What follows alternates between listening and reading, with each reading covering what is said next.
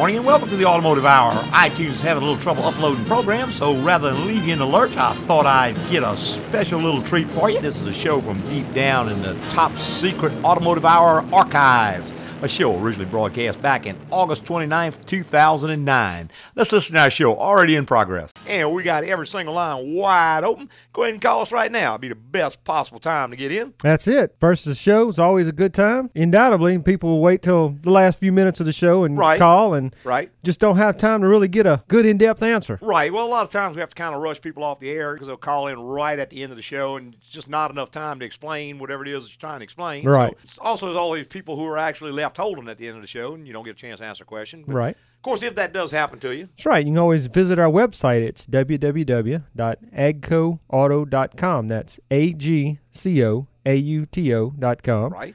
And the easy way to remember that, it's Altazan's Garage Company. That's right. And there's 3 databases on our site that you can search. There's the vehicle questions, which is kind of a short, to-the-point answer to a certain question. Right. There's the AGCO questions, which are questions that deal with just AGCO Automotive. If you care to do business with us, right. For instance, one of the more popular ones is how much do you charge for a diagnosis? That's a question that we get a lot because everything that we do, we diagnose it. We don't quote prices without diagnosing the problem first. Right. You won't see a price chart anywhere on our facility. Right, because that leads to so many problems. It does. Most of the problems in the automotive industry can be traced back to that one particular problem where people are not diagnosing the problem. They're spewing prices, and of course, when you go into the price you pay is not anywhere close to what was quoted to you, and that really doesn't help anybody at all. So how we charge for a diagnosis, that's in there. That's right. There's also the detailed topics. Right. Which Lewis has taken a certain topic, say one on coolant, and wrote an in-depth article on certain topics. Right. Just probably almost everything you want to know about a specific topic. Like there's one in there on timing belts. There's one in there on oil filters. There's one in there on old tires. That's very, very, very popular. Old tires with good tread. Because a lot of times people will look at their tires and they'll say, man, they're great. Got plenty of rubber left on them. Right. But what they don't realize is that the tires are 6, 7, 8 or older and very, very dangerous. You wouldn't serve your family a 1-month-old glass of milk. Exactly. But we don't realize that tires also get old and has an expiration on them. Yeah, I took a set off the other day off of a 10-year-old vehicle. Right. Still had the original tires on. Right. And lots of tread. They still look good. Other than the cracks in the tread. Read that article. It's called Old Tires, Good Tread or something to that effect. Yeah, just type in something like tread or old tires on the search bar and it'll come up for you. It might save you a whole lot of trouble and maybe an accident. Exactly. Tons of other good information. Pop on and see what you think. www.agcoauto.com, agcoauto.com. Whole lot of really good information. We think you'll like it. We're going to our phone lines. We've got Joe on the line. Good morning, Joe. How you doing, Lewis? Doing great, sir. I have a 67 GTO. Okay. The water pump shaft broke. Okay. And the fan went into the radiator. Uh-oh. I replaced the water pump, the thermostat, and had the radiator recoiled. Okay. At the same time, it messed up the fan shroud. Yeah, I'd say it probably would. You need to be careful, too, Joe. Make sure it didn't bend one of those fan blades. Well, it did. Yeah, you'll get a heck of a vibration. Well, I bought another one. The guy said it was made for that car, but I'm looking at it, and I don't think it is. Well, here's the problem. The car still runs hot when it's idling. It does fine as long as it's on the road. Okay. And like I said, I don't have a shroud on it now. I don't know if that could be the problem. That could very well be the problem, Joe, because what happens without a shroud, particularly if the fan is located a distance from the radiator, like there's a 6 or 8 inch gap. It does. What it will do is create a turbulence with that air. And when you put a shroud on, you've created basically a wind tunnel, which is drawing straight through the radiator. Without the shroud, you're just creating a turbulence behind the radiator. It's not drawing air through the radiator. It's just stirring air up behind it. Right. So the water can't give off the heat because there's no airflow. So when you come to an idle, when you're sitting still, it's going to overheat. Mm-hmm. Now, when you're going down the road, you got 30, 40 mile an hour wind blowing through that radiator. You don't even need a fan. Right, yeah. So you're going to need to get a shroud for that radiator. If for some reason you just absolutely can't find a shroud, one thing you might try is an electrical pusher fan. In other words, they make an electrical fan you can put on the front of the radiator, and it pushes air through it. Right. Now, that's not my preferred solution. My preferred solution is to put it back the way God invented it. But if you can't get anything else, that will get you by the problem. Okay. Another thing that might help, Joe, they made spacers that went behind the fan, between the fan and the water pump. Right. And you get those up to about 4 inches thick. If you locate the fan closer to the radiator, it'll make it much better. All right, yeah, okay. So, and those were real common back in the day. You know, you don't see them anymore because everything's so tightly engineered. Right. Back then, there used to be several different thicknesses of spaces where you could kind of tune that. Yeah, you could move the fan. You could move the fan close to the radiator, and you want that fan probably about a ½ inch, 3/4 inch from the radiator. Okay. That way you'll draw a lot more air. And like I said, if you have to hook up a pusher fan, on the new cars, it's kind of bad news. On those old cars, you had enough electrical capacity. The car didn't draw that much. It would handle it okay. Right. So you think the shroud probably have a lot to do with it? Shroud would be the best thing. If it's overheating that idle only. See, if it were anything like a thermostat or a water pump or a radiator, it would overheat going down the road because it couldn't get rid of all the heat you were creating. Right. What this is doing, it can handle the heat load of the engine just fine. It's just when you quit moving and there's no airflow, exactly, then it starts to get hot. Okay. All righty? Okay, thank you. Okay, Joe, thank Bye-bye. you, man. Bye-bye. And we're going to our phone lines. We've got Ron on the line. Good morning, Ron. Hey, good morning, Lewis. Good morning. Yes, sir. I've got a 2002 Tahoe, and I keep having problems with the bottom running light on the left side going out. You see all these Tahoes. Yeah, extremely common, Ron. You have to change the socket, what they call a socket pigtail. GM sells those sockets separately, and what happens, the socket burns up. When you go in and you pull the old bulb out, the bulb will be kind of burned, but you take and you put a new one in, you kind of shake things around, it'll start working, it'll work for a month or two, and then bam, it goes right back out again. Right. There is updated sockets for that problem. Is that a moisture problem? I don't think it's a moisture problem. It's buy the cheapest part from the lowest price bidder type problem. We change those sockets constantly. Right. You got a soldering iron and you know how to solder, you can change it yourself. If not, it's a relatively inexpensive thing. We keep the sockets on the shelf at the shop. Is that a local item and you get it We buy them from Chevrolet. That's what I mean, be an OEM piece? Yeah, I think there may be other places you can get them. I just don't know. I know Chevrolet sells them. I don't remember the exact price on them, but they're not terribly expensive. Okay. All righty. Sounds good. Okay, Ron. Thank you. Thank you, man. Bye-bye.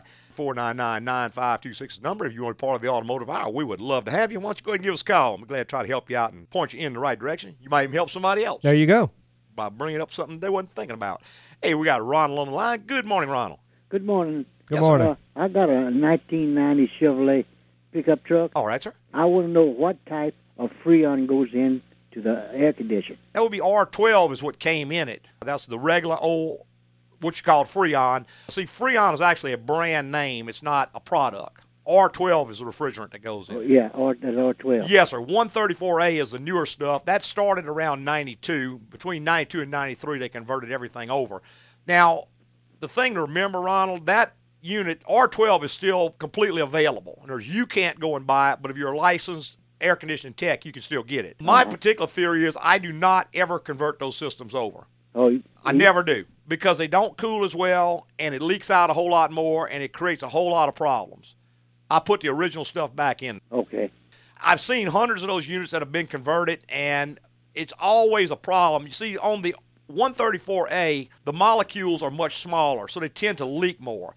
On a system that came with 134A, it's going to have nylon hoses. Your system has rubber hoses. Right. Those old rubber hoses are not going to keep it in. That's one problem. The second problem is your system used mineral oil to lubricate the compressor. 134A will not transport mineral oil, so you got to take all that out and convert it over to what they call PAG oil. And it's just not what it was designed to work with, so it doesn't work as well. The third thing, and to me the biggest thing, is you're going to lose about 10% efficiency of your cooling because it's not as efficient. Now, the thing is, if you lived up in Montana, losing 10% of your air conditioner wouldn't be a big deal. But in South Louisiana, you need everything that unit can do. That's right. And most people can't live with 10% loss of cooling. So I put it back the way God built it. If it's an R12 system, we fix the problems with it, we put the R12 back in it. Okay. And that's overall a whole lot cheaper than trying to convert them over. Now, you're going to pay more for the R12 simply because the government has decided we don't need it and stuck a $30 can tax on it. Yeah. I mean, it still costs the same thing it always costs. It just our feds are getting $30, $35 on every can they sell, so that's why the price is so high. Okay. Thank you, Lou. All right, sir. Thank you, sir. Bye-bye. Bye-bye. 499-9526 number. If you want to be part of the Automotive Hour, we'd sure love to have you. And just another example of how our government has decided we don't need this, so they exactly. Tax just tax us out of it. Yeah, you know, it would be one thing if you say, okay, well, you can't use that anymore. Go ahead, all of them from here on will be using this new refrigerant. But why do you want to pop a big old tax on the stuff for the old vehicles that guys just trying to get by? Because they can? Absolutely. Just a big old windfall profit for somebody, you know? That's it. Going in somebody's pocket up there somewhere. Yeah. A 30-pound cylinder of R12 used to cost about $25. Right. Now it's over $1,000. Oh. And it's all taxed. I remember we used to buy it $1 a can. Yeah, all the time, Yeah. man. Hey, boy, I tell you, what a world, huh? I'm telling you. Hey, we're going to take a quick little break, and we'll be right back with more on the Automotive Hour. Good morning, and welcome back to Automotive Maintenance School, fellas. Good morning. Yesterday, we left off talking about how to upsell your customers with the sneaky $24.99 oil change. Yeah, they come in for the special, and bam, we hit them with other problems we just happened to find while doing the oil change. Yeah, and then you tell them, it's a good thing you came in for our oil change special. Yeah, you may never have known you needed all this work. Yeah, sound like you fellas did your homework. I just hope none of your customers did. AGCO Automotive has this to say about low-price oil changes. Take advantage of them. And if you get a list of recommended repairs, bring your vehicle to us for an honest opinion of what, if anything, needs to be fixed. Want to know more details about upsells and wallet flushes, plus tons of other automotive info? Visit agcoauto.com. That's AGCOAUTO.com. AGCO. It's the place to go.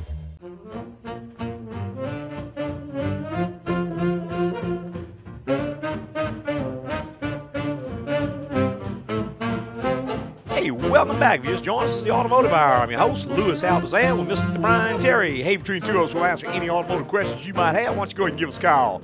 And got every line wide open right now. Go ahead and give us a call. I'm glad to try to help you out and point you in the right direction. That's right. Try to give you some automotive advice. Try to get you going again. All Get right. you stopped, maybe? Well, old car won't start. Old car won't stop. Whatever. Any other thing you might, any automotive topic or even any non-automotive topic. What the heck? There you go. Yeah, I'm kind of like Rush. Just Kind of Friday. open. Yeah, that's right. Open Open line Saturday. There We'll you talk go. about whatever you want to talk about. You got it. The cash for clunkers deal, and that's one of my particular sore spots. I was just kind of reading some information on it last night, and they said, of course, there's tons of information and misinformation. Right. But they said it looks like there's just a whole lot of fraudulent activity involved with that. I think we hadn't even begun to see the problems, the ways they're accounting for the cars and one thing and another.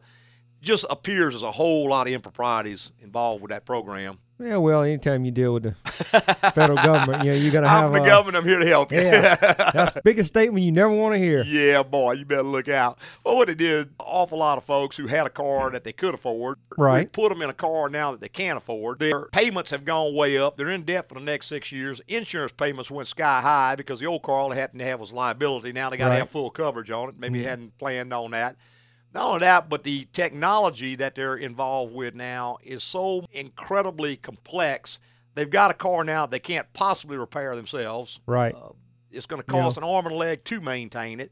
When it breaks, for the most part, it has to be fixed. It's not like the old car where the ABS light came on, you can just leave it on. Right. May have inadvertently bought a car that takes a special rated tire. Oh, yeah. That are real expensive to replace. Now we're deep in debt. Right. We got technology that we can't afford to maintain. I guess the next thing is going to be the car crisis. I was just fixing to say, I think we're going to have a car crisis coming up. I told people, so you think I should buy a car? So, no, wait about a year. There'll be tons and tons of them on the market. Exactly. Believe me. 1- and 2-year-old cars on the market. You'll be able to pick them up for a song. Man. There you go. What you going to do? Boy, I was working on the website, and guy asked me a question about a fan clutch. And that's one of those things you don't really think a whole lot about. Until it gives you a problem. Exactly. And fan clutches are one of those things, like so many other things, that really look kind of simple and is fairly complex in the way that it operates. Right. And can cause all sorts of problems. And what a fan clutch is basically a device that disengages the fan when it's not needed.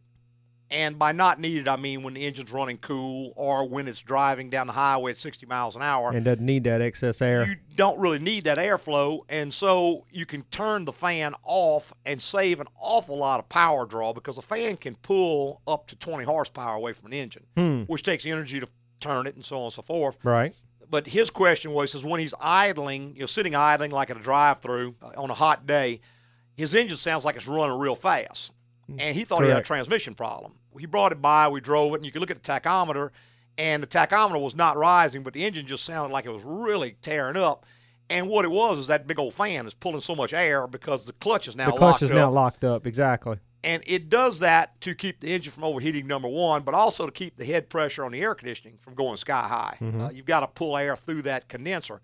And those can be really, really noisy. So that's actually normal operation. for that particular vehicle. And they've actually gone, I guess, I wouldn't say full circle, but now some of them are actually electronically controlled. Well, right. Clutches. They're pulse width modulated where they can lock an infinite amount of ways. Before, your old mechanical clutches, it was either locked or unlocked. Right. They had a thermostatic coil on the front, and when it got to a certain temperature, it locked the clutch, and the fan started to pull. When it cooled down, it unlocked the clutch. But with the pulse width modulated electronic clutches, the computer can run it at 50%, 60%, 70%. It can run it at any speed it wants. It's like having an electric fan almost being controlled without the draw of the electric fan. And the other side of that is the old clutch assembly probably costs between $60 and $150. These cost $400 to $600. Right. And we're changing a bunch of them. Go bad a whole lot more. We're changing a bunch of them. Oh, absolutely. Absolutely. So it's just another one of those things. In fact, they can actually make your check engine light come on. You may pop a check engine light, and it's the fan clutch not working right. Another thing that we were seeing, we had a guy come in, I don't know, right along the same type of topic. His air conditioning, when he would sit idling, would not cool. And the engine was not overheating at all. In fact, the engine was running too cool. Okay. It was down about a quarter of the way up. And he was pretty confused by this. He just couldn't figure out what was going on. And he had changed a whole lot of parts on his air conditioner, had them changed. He had changed the compressor, and he had changed several things. But it just, at an idle, it just wouldn't cool. Right. Upon checking it, what we found is that when the vehicle was running at, say, 1,500 RPMs or driving down the road, the head pressures were good. The pressure was good on the low side and high side. At an idle, the high side pressure was going way up. And when that happens, it quits cooling. Now, why was that happening? He had actually put a lower degree thermostat in the engine, thinking that was good, which it's not. And the fan clutch operates off of the temperature of the air flow coming through the radiator. Okay, that makes sense. It doesn't care about temperature of the engine or anything. It's measuring the air flow temperature because that's what is going to fire it. But with the radiator running so cool, the condenser sitting out front couldn't heat the fan clutch enough to turn it on. So when you would sit at an idle, the fan clutch would actually disengage. It's not drawing air through the condenser. Right. The high side pressure is going sky high, which actually tore up one compressor, and would also quit cooling. Mm-hmm. So it just goes to show you how seemingly unrelated things can have relate other back to, effects. Right. Because the cars are so precisely engineered now, and the later model stuff is even way more so than the old stuff. You just can't substitute a single thing. Well, and vehicles are designed to run a lot hotter these days than they used to. Right. For a reason. Yeah. They want them to run hotter. They got them doing different things, and it's all computer controlled now, so the computer can take care of what they couldn't take care of mechanically back in the day. Well, and one little thing like changing the thermostat to a different degree, what you've got is actually a system. And you have basically disrupted the entire system just with that one simple change. A lot of times we see someone may actually go in trying to do the right thing, go to a parts store and buy a thermostat that they think is the right one, and it's some kind of cheap junk from India, put that in there, and it doesn't work right, and now the air conditioning quits working, and go and spend hundreds, if not thousands of dollars trying to solve this problem that was created by something totally unrelated. And unless you get a really sharp diagnostic tech on that, try and do the work yourself, you may not ever figure it out. If you finally break down and take it to someone, if you can get them the right information and all the information, well, and that's the biggest thing. One of the most important pieces of information in this particular case is when did the problem start? Exactly. Well, it started after I flushed my coolant out. Okay, well, what else did you do? Well, I changed the thermostat. Oh, okay, bam. Well, now they know where to start looking. And that may save you hours of diagnostic time, and diagnostic time is very expensive. Right. So you don't want to just go in there and say, well, my AC doesn't cool, blah, blah, I don't know anything else about it. Well, that's fine, and they may go to it, but it may take a lot longer, whereas that one little scrap of information getting related just saved you maybe a couple of hours of diagnostic time of checking other things. Because if he just comes in, first thing they have to do is check the pressure on the system. They have to do an efficiency check. They're going to have to test the condenser. They're going to have to test the compressor. They're going to test an awful lot of things that are just going to come back good. Right. But they still have to test them because they don't know where else to start. Whereas if you said the problem began when the thermostat was changed, well, then they maybe go straight to that. Communication. And test that first. Communication. Save you a whole lot of money. Right. And get the car fixed a whole lot faster. That sort of thing happens just all the time. There you go. You get to a shop and they've got a big header board up there that says air conditioning service, $69.95. Right. You walk in, the air conditioning's not working. Well, it must be $69.95. That's right. Squirt some more Freon in it. Yeah. And you end up... Well, now they blew the compressor off the engine because it already had enough charge on it. The head pressure wasn't working right because the thermostat was bad. Right. They put more in there. Now you've still got the original problem, plus you destroyed the AC compressor. Exactly. So you took a $75 problem and turned it into a $1,700 problem. With the right communication when you walked in the door, right, you could have avoided a whole situation. Selecting the right shop. Because exactly.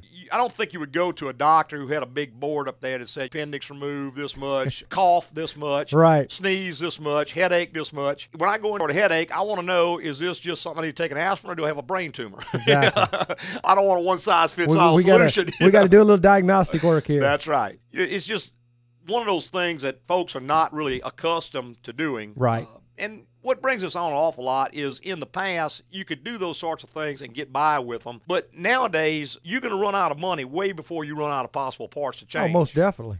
Because just like with the air conditioning story, how many people would relate an engine thermostat to an air conditioner not cooling at an idle? Not many. How many things could you change hoping to fix that problem before you'd stumble upon that?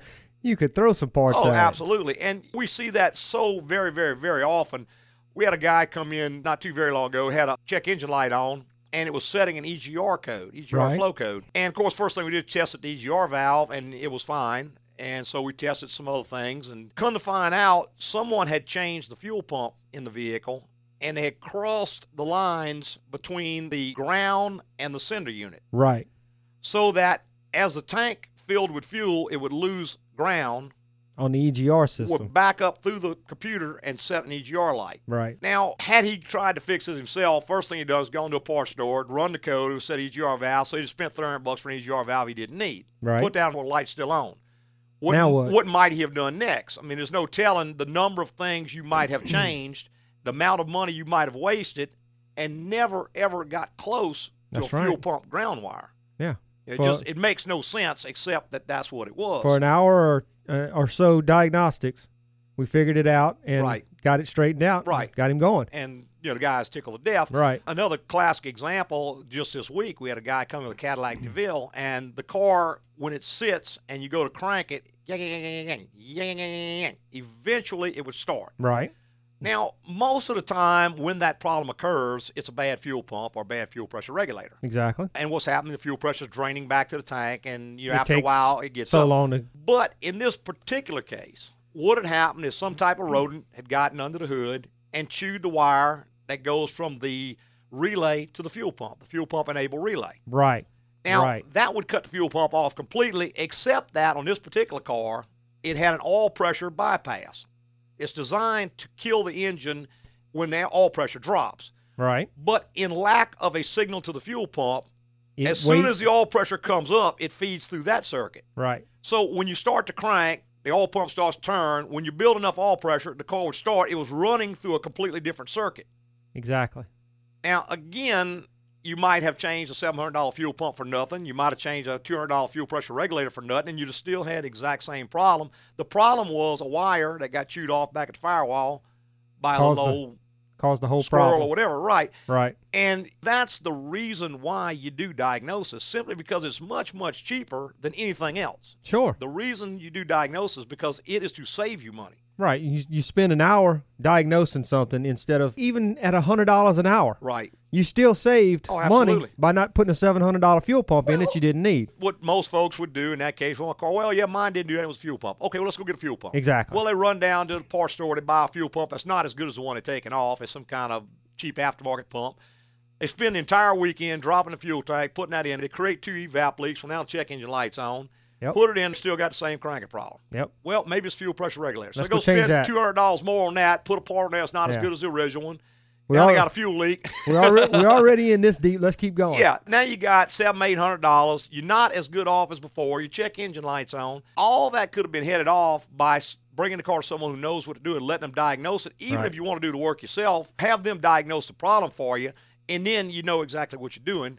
I tell you what, it's a whole lot cheaper to go that route, have somebody diagnose it for you, and a lot of times it's even cheaper to let them go ahead and fix it. Yeah, because many times it is. you end up spending a whole weekend dropping a gas tank. Right. That's a weekend gone. You could have been doing something else. Well, that's right. And not only that, but you put it back in, and you don't get the seal in because you don't have the right tool to tighten that big nut that holds the fuel pump in, and now you got an evap leak. Oh, yeah. Well, now, and that's a nightmare. It all comes back out again if you can find it. First, you go change a bunch of solenoids and gas caps and all kind of other parts you didn't need, trying to find the problem. And eventually, you got to bring somebody who has a smoke machine. They smoke test, tell you fuel pump's leaking, and you got it all back out again. Take it all back out again, yeah. And round and round and round it goes. And we see this so very, very, very often that we do. It's that's second our business. nature to us. That's right. But the average person who only encounters this maybe once or twice in their lifetime, they don't see it as clearly. That's right. And the obvious thing is, well, I can save a few dollars by doing this myself.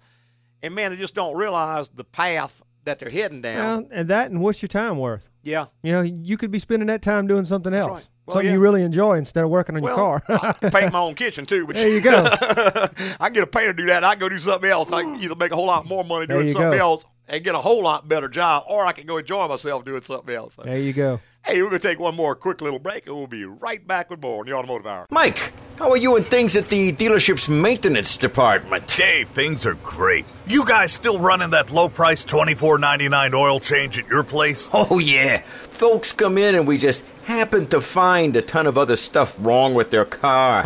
Works, don't it? Sometimes when it's a woman, I make something up like, your flux capacitor has a leak. Yeah, or your strapanoid filter head needs to be replaced. Oh, that's a good one. I gotta write that down. AGCO Automotive wants to let you know how to stick it to the low-price oil change shops.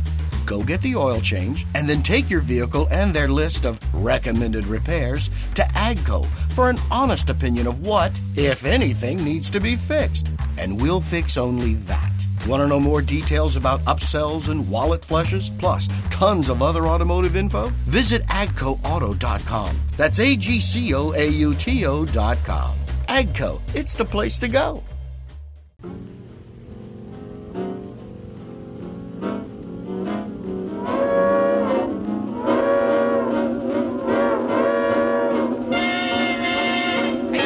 Welcome back. You just joined us. It's the Automotive Hour. I'm your host, Louis Altazan, with Mr. Brian Terry. Hey, between two of us, we'll answer any automotive questions you might have. Why don't you go ahead and give us a call? It's 499-9526.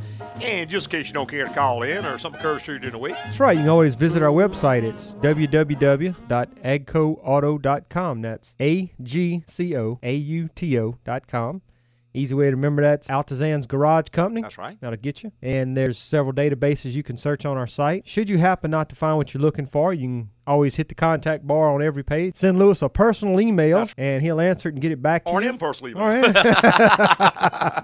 And I'll be glad to answer. We were talking just a second ago about working on your own car. And there's nothing wrong with working on your own car. No, not at all. Some folks enjoy it, but if you're going to do that, get some information. Right. And this is one way you can get some information. If nothing else, go ahead and fire off an email. I'll at least try to point you in the right direction and try to keep you from making a mistake. There you go. Something that's going to cost you a whole bunch of money. And if nothing else, there's tons of other information on the web, but just go to our site and look up the problem you've got and see if it doesn't pop up with a solution for you. May save you just a whole ton of error. And the worst possible thing to do is go in there and start throwing parts at it. Oh, yeah. That's a big mistake. That is one thing you just don't do. It's sort of like going to a doctor. He says, well, first thing we do is cut you open and look around and see what we can find. Yeah, that sounds like fun, don't it? Yeah, let's don't do that. Let's do a little diagnostic work and let's find out. And I'm not saying that you have to go to a shop to get the diagnostic work done. If you enjoy doing it, go ahead and gain the information, gain the knowledge yourself. There you go. But use a tactical approach where you're actually researching and finding the problem, finding the root cause, and not acting on the symptoms. Right. And that's one place that our site can help you out a lot because there's tons of information. Go in there and look at detailed topics first and see if it's covered under one of the detailed topics. You may learn a whole lot of information about the way the system works. If not, go to the vehicle questions and see if that problem's already occurred with someone else. You may be able to answer it. There you go. And, of course, if you don't see it on our site, there's lots of other things on the net. The only thing you have to worry about just a tad on the net is when you go to forums, I know there's lots of those in there too. Right. Sometimes I'll read forums, look up, put in a keyword, it'll come up, and you look at what the people are saying. You got to remember, you don't know who this is saying that. I've seen some things that are just totally off base. I mean, 180 degrees from the truth, and they're stating it like as though it's a fact. So right. Be careful where you're looking. If you go to the AGCO site, you know who's telling you that, and I believe you can pretty much count on what I tell you, because I'm not Right. going to put something in there that's not a fact. But a lot of times you go to a forum, you just don't know who's making these You statements. just got to be real careful about the information you get from Right. where you get it from. Right, and the same thing with getting a car fixed in a shop. I That's know right. all shops should be professionally run and all be the same, but it just doesn't work out that way all the time. So just be kind of careful about what you hear. But if you want just a good source of information in the city of Baton Rouge, go to our website. AGCOauto.com, AGCOAUTO.com. Right, everything's free. Pop on there, look around, see what you think, get some good information, and you can maybe save from making a big mistake.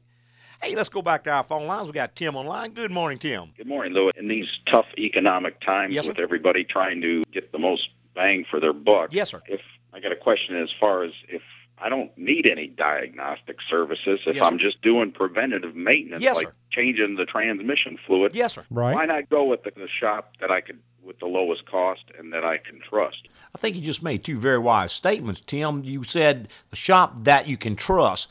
The shop that you can trust is an honest shop, and that will always be the lowest cost. Now, to kind of get back to what you were talking about before, diagnosis is not always necessary. For instance, sometimes you know exactly what you want and you know how you need it done. Now, in that case, you don't necessarily have to go to a shop with a diagnostic culture, just, again, a shop that you can trust. What we're talking about here is when you have a problem and you don't know what you want. For instance, you may think that you want a transmission, but what you really want is a car that will shift again. And that may be a transmission, or that may be a loose wire, that may be a bad alternator. So in that case, the shop with the diagnostic culture is going to be the lowest shop. Services vary so greatly. If you only compare price, most people do not have the knowledge to know what they're getting for the money. For instance, let's take your Honda. We go to one shop and they say, we can do a transmission service for X number of dollars. The next guy says, we're going to do it for 2X. Okay, which one's the better deal? Well, I mean, if they're doing the same thing. But how do you know? Yeah. I mean, if you can, that's what I'm saying. You got to tell them that you're doing the same thing. But do you know that your Honda takes a specific transmission fluid that's different from any other kind of transmission fluid? No, I know it does Do take. they know? Do they know? Do they know? Yeah. No. Are they doing the job twice? In other words, are they draining it? You know, what it's supposed to do, the way you service it properly is you fill it, you run it for about 20 minutes, you drain it, you fill it again, and you do it again. Well, obviously, it's going to cost twice as much to do it twice. But if you're only doing it once, you're not getting the same job. Versus, if you're hooking say, up a machine, one of these flushes. right, if you take a machine, you run Dexron 3 through it, it's even cheaper. But you know what? You've done absolutely no good. You maybe done some harm. Okay. So that's the problem, and we see this every single day. If you go on my website, there's an article called The Difference in Price and Cost, because price is the amount you pay initially. Cost is the amount you pay initially, plus everything else you have to do to make it right after that, divided by how long it lasts. My dad always had a saying, he says, how much do these shoes cost? Well, I don't know, I'm not through wearing them. Because if it lasts me 1 year, it costs me $40 a year. If it lasts 2 years, it only costs $20 a year. If it lasts 4 years, it only costs $10 a year. So the cost goes down because they last long. Now, if you can't wear them because they rub a blister on your foot, then they cost you a whole lot more, you see. Right. The thing is, there is absolutely no standardization in the automotive industry. There is no one who licenses the automotive industry. It's like healthcare. Well, that's a whole other debacle there. But all doctors subscribe to a Hippocratic oath, and all doctors are trained, and it's not the same thing with automotive shops. There's no regulation, and in many cases, not even a license of any kind. Business. There's tomorrow, if you want to open an automotive shop, you can go down and get you an occupational business license and open a shop, and nobody can stop you. You might not know anything about a car whatsoever, but you could do it. Then you can advertise, you can get some customers, and eventually it's going to regulate itself because you're going to make enough people mad where they're going to quit coming to you and you can go out of business. But that's going to take a long time. The fact is that you just can't compare because you don't have all the information. It's such an incredibly technical subject that unless you're very, very, very up on it, it would probably take me 2 days to explain the difference between doing it one way and doing it another way. We had a lady come in one time and she was trying to get a price on getting a water pump changed. And I was trying to explain to her, I said, well, are you using an OEM water pump or are you using an aftermarket water pump? Well, I don't know. Are they using a rebuilt water pump? Are they flushing the system out so that it doesn't occur again? Are they putting distilled water in the factory coolant? Are they dumping some kind of cheap coolant city water? I mean, just something as simple as that. And every one of them's going to have a different price. But one's going to last about 6 months and the other's going to last 6 years. Okay, I understand. All right. Appreciate it. Okay, Tim, thank you, man. Bye-bye. There you go. I'll get the right. right button sooner or later. Let's go back to our phone lines with Lewis. Good morning, Lewis. Good morning, sir. Let me tell you that I really enjoy y'all's show. I don't know much about automobiles. Oh, thank you. But I have a question. I have Impala Chevrolet. Yes, sir. My daughter was using it, and she went to start it with the remote starter. Uh-huh. It wouldn't start. Okay. So we towed it to the dealer. Mm-hmm. They said it was the fuel pump relay. Okay. They changed that. Uh-huh. The battery had shorted out. They changed that. Okay. When I got it back, white lights wouldn't work. The radio sometimes works, sometimes don't. The radio would work with the switches off. Took it back to them. They kept it 5 days. They couldn't find anything wrong. Took it back to them again. They kept it 4 days, and they said it might be the radio. Now, do you have any way to check that? Because I don't want to go buy a radio if I don't have to have one. Yes, sir. You still under warranty, Lewis? No. Okay, you out of warranty on it?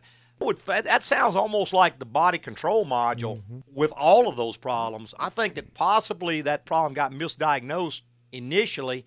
See, the body control module is going to control everything that has to do with the chassis of the vehicle. Like, for instance, it controls the alternator, which could give you a dead battery.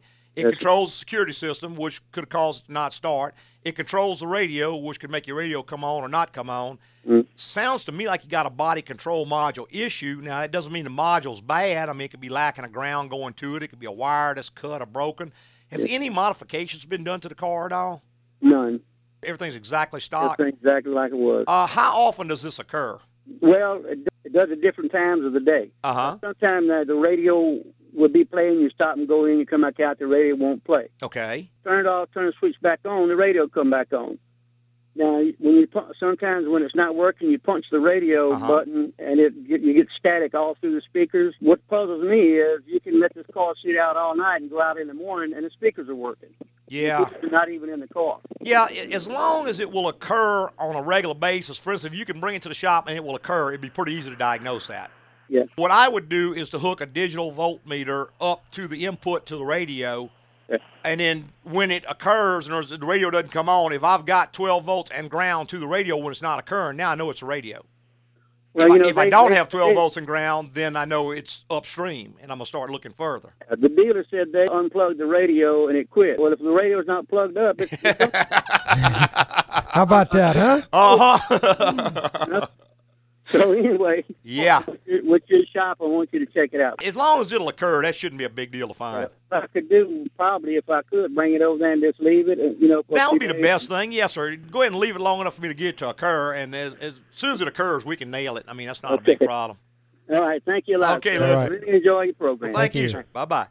All right, 499-9526 the number. If you want to be part of the Automotive Hour, we would love to have you. And we've got Chris online. Good morning, Chris. Hey, how you doing, Lewis? Doing great, sir. Good morning. Got a brake question for you. Had a brake job done on my 03 Aztec Wednesday. Okay. And today I'm having a problem with my wheel speed ABS sensor. Okay. Can those two things be related? Oh, absolutely. Can brakes somehow a technician cause a problem from a symbol? Sure. We call that TIM, T-I-M, technician induced malfunction. Oh. Now, I mean, it could possibly be unrelated, but the ABS sensor is right at the wheel about 1 inch away from the brake rotor. Now, a number of things can happen. Number one is he could have bumped the wire, disconnected it. He could have broke the sensor. If he turned the rotors on the vehicle, he could have got a bunch of metal, which is a magnet that operates that sensor. You're not ever supposed to turn the rotors on the car, but some people do. Number of ways that could have occurred. Also, that vehicle has a problem. There's some updated wiring harnesses that actually address some problems like that. The wiring harness was kind of mediocre, I guess, on the thing. If he got in there and he bumped it, he may have just revealed a problem that was going to happen anyway, so I don't want to blame him for sure, but I would go back to them first off and just say, hey, look, guys, after I picked it up, my ABS light came on. I just wanted you to check it and see if it's related. I wouldn't go in there accusing or anything else first, and just let them look at it and just say, tell them if it's related or not. And if they say, no, it's not related, then you may choose to have them fix it. You may choose to go somewhere else, depending trust level. You could also always take it to another shop, have them check it and tell you. And if they say, hey, it is related, then you can always go back. So there's a couple of ways to handle that. But I find it's always best to go in, and you don't have to go back and eat a lot of crow in case there's a different problem. So, I mean, I just go in and just strictly state the facts to them. Say, look, guys, I'm not blaming you for anything, but, ever since right after you did the brakes on it, my ABS light popped on. Could you check it over and see? Because, I mean, it may be a very simple mistake. Maybe they just knocked the wire while they went in there and it's unplugged, and they plug it back in and it goes out. So it may be a very simple problem. That's what I plan to do. This is the third time I'll be changing this hub assembly on the right side, and I've already changed it on the left side. I didn't know whether this was one of those problems with GM, like the intake manifold gasket problem. Why did you change the other 2 times? What was it doing? Was it ABS light? ABS light came on, went in and checked it, and they said it was the sensor, and you have to change the whole hub assembly. Well, probably what's happening, and I'm just kind of guessing because I wasn't there, but probably what's happening is you got a bad harness assembly, the harness that goes to it. What they're doing is checking it, and they see no speed signal, so they say that the wheel bearing's bad. So they unplug it, and they plug it. In the meantime, they shake the harness around, and it all starts working, and they think they got it fixed. But then you go down the road, 10,000 miles later, 20,000 miles later, the harness goes out again. They go back, change bearing again, shake the harness around, it starts working again. I think maybe the problem's getting misdiagnosed. See, it could have been a wiring harness all along. Okay. Each time you go in there and shake it, get it to where it's working again for a while. Well, obviously, if you check and it says no speed signal coming out of it, that doesn't mean the sensor's bad. It just means the signal's not reaching the computer. You have to go a little bit deeper. When I hit the brakes, I get the sensor locks activates. Up. Yeah, well, I get a lot of vibration in my pedal. Right. See, if it doesn't have a sensor signal, it's going to assume the wheel's not turning, which means the wheel's locked up. So you're just going to start pulsing, and the pedal's going to drop, and you'll go into ABS mode is what it's doing. But again, the harness will do the same exact thing as a sensor. It's just another one of those cases about you got to diagnose it completely. You just go in and react to the code that you get, because it's always going to set a code for a speed sensor. But that doesn't mean the sensor's bad. Because that's how it's programmed. Right. The guy that wrote the program, that's how he wrote the program out. Right. If this happens, this light comes on, and it says no signal from the sensor. If you don't see voltage here, then say the sensor. But again, if the wire is not making good contact, it's going to do the same exact thing. It was working fine 2 days ago, and now I had a brake job, and now it's not working. That's pretty suspicious to me. Yeah, I would shake that wire, get them to shake that wire. If it starts working, chances are it's going to be that wiring harness, and that may be your whole problem right back to the beginning. You're changing a bunch of wheel bearings that didn't need to be changed. Okay, very good. Thank you. All righty. All right. Thank you, man. Bye-bye. 499-9526 number. If you want to be part of the Automotive Hour, we would love to have you. We're going to take one last quick little break, and we'll be right back with more. Hey, Agco Automotive is here to tell you some things are too good to be true. Like free beer tomorrow, or lose weight on the ice cream and cheeseburger diet. Another thing too good to be true? The low price oil change. Automotive businesses will sucker you in with an under $30 oil change and then give you a huge list of recommended maintenance and repairs like flushes, brake work, rack and pinion leaks, oil leaks, and more. Well, Agco says be smart. When you get the list, bring your vehicle to Agco and we'll provide you an honest evaluation of any problems you may be having. Want to know more details about upsells and wallet flushes, plus tons of other automotive info? Visit agcoauto.com. That's AGCOAUTO.com. Agco, it's the place to go. Oh, and those beautiful models just waiting to talk to you late at night? Yeah, too good to be true.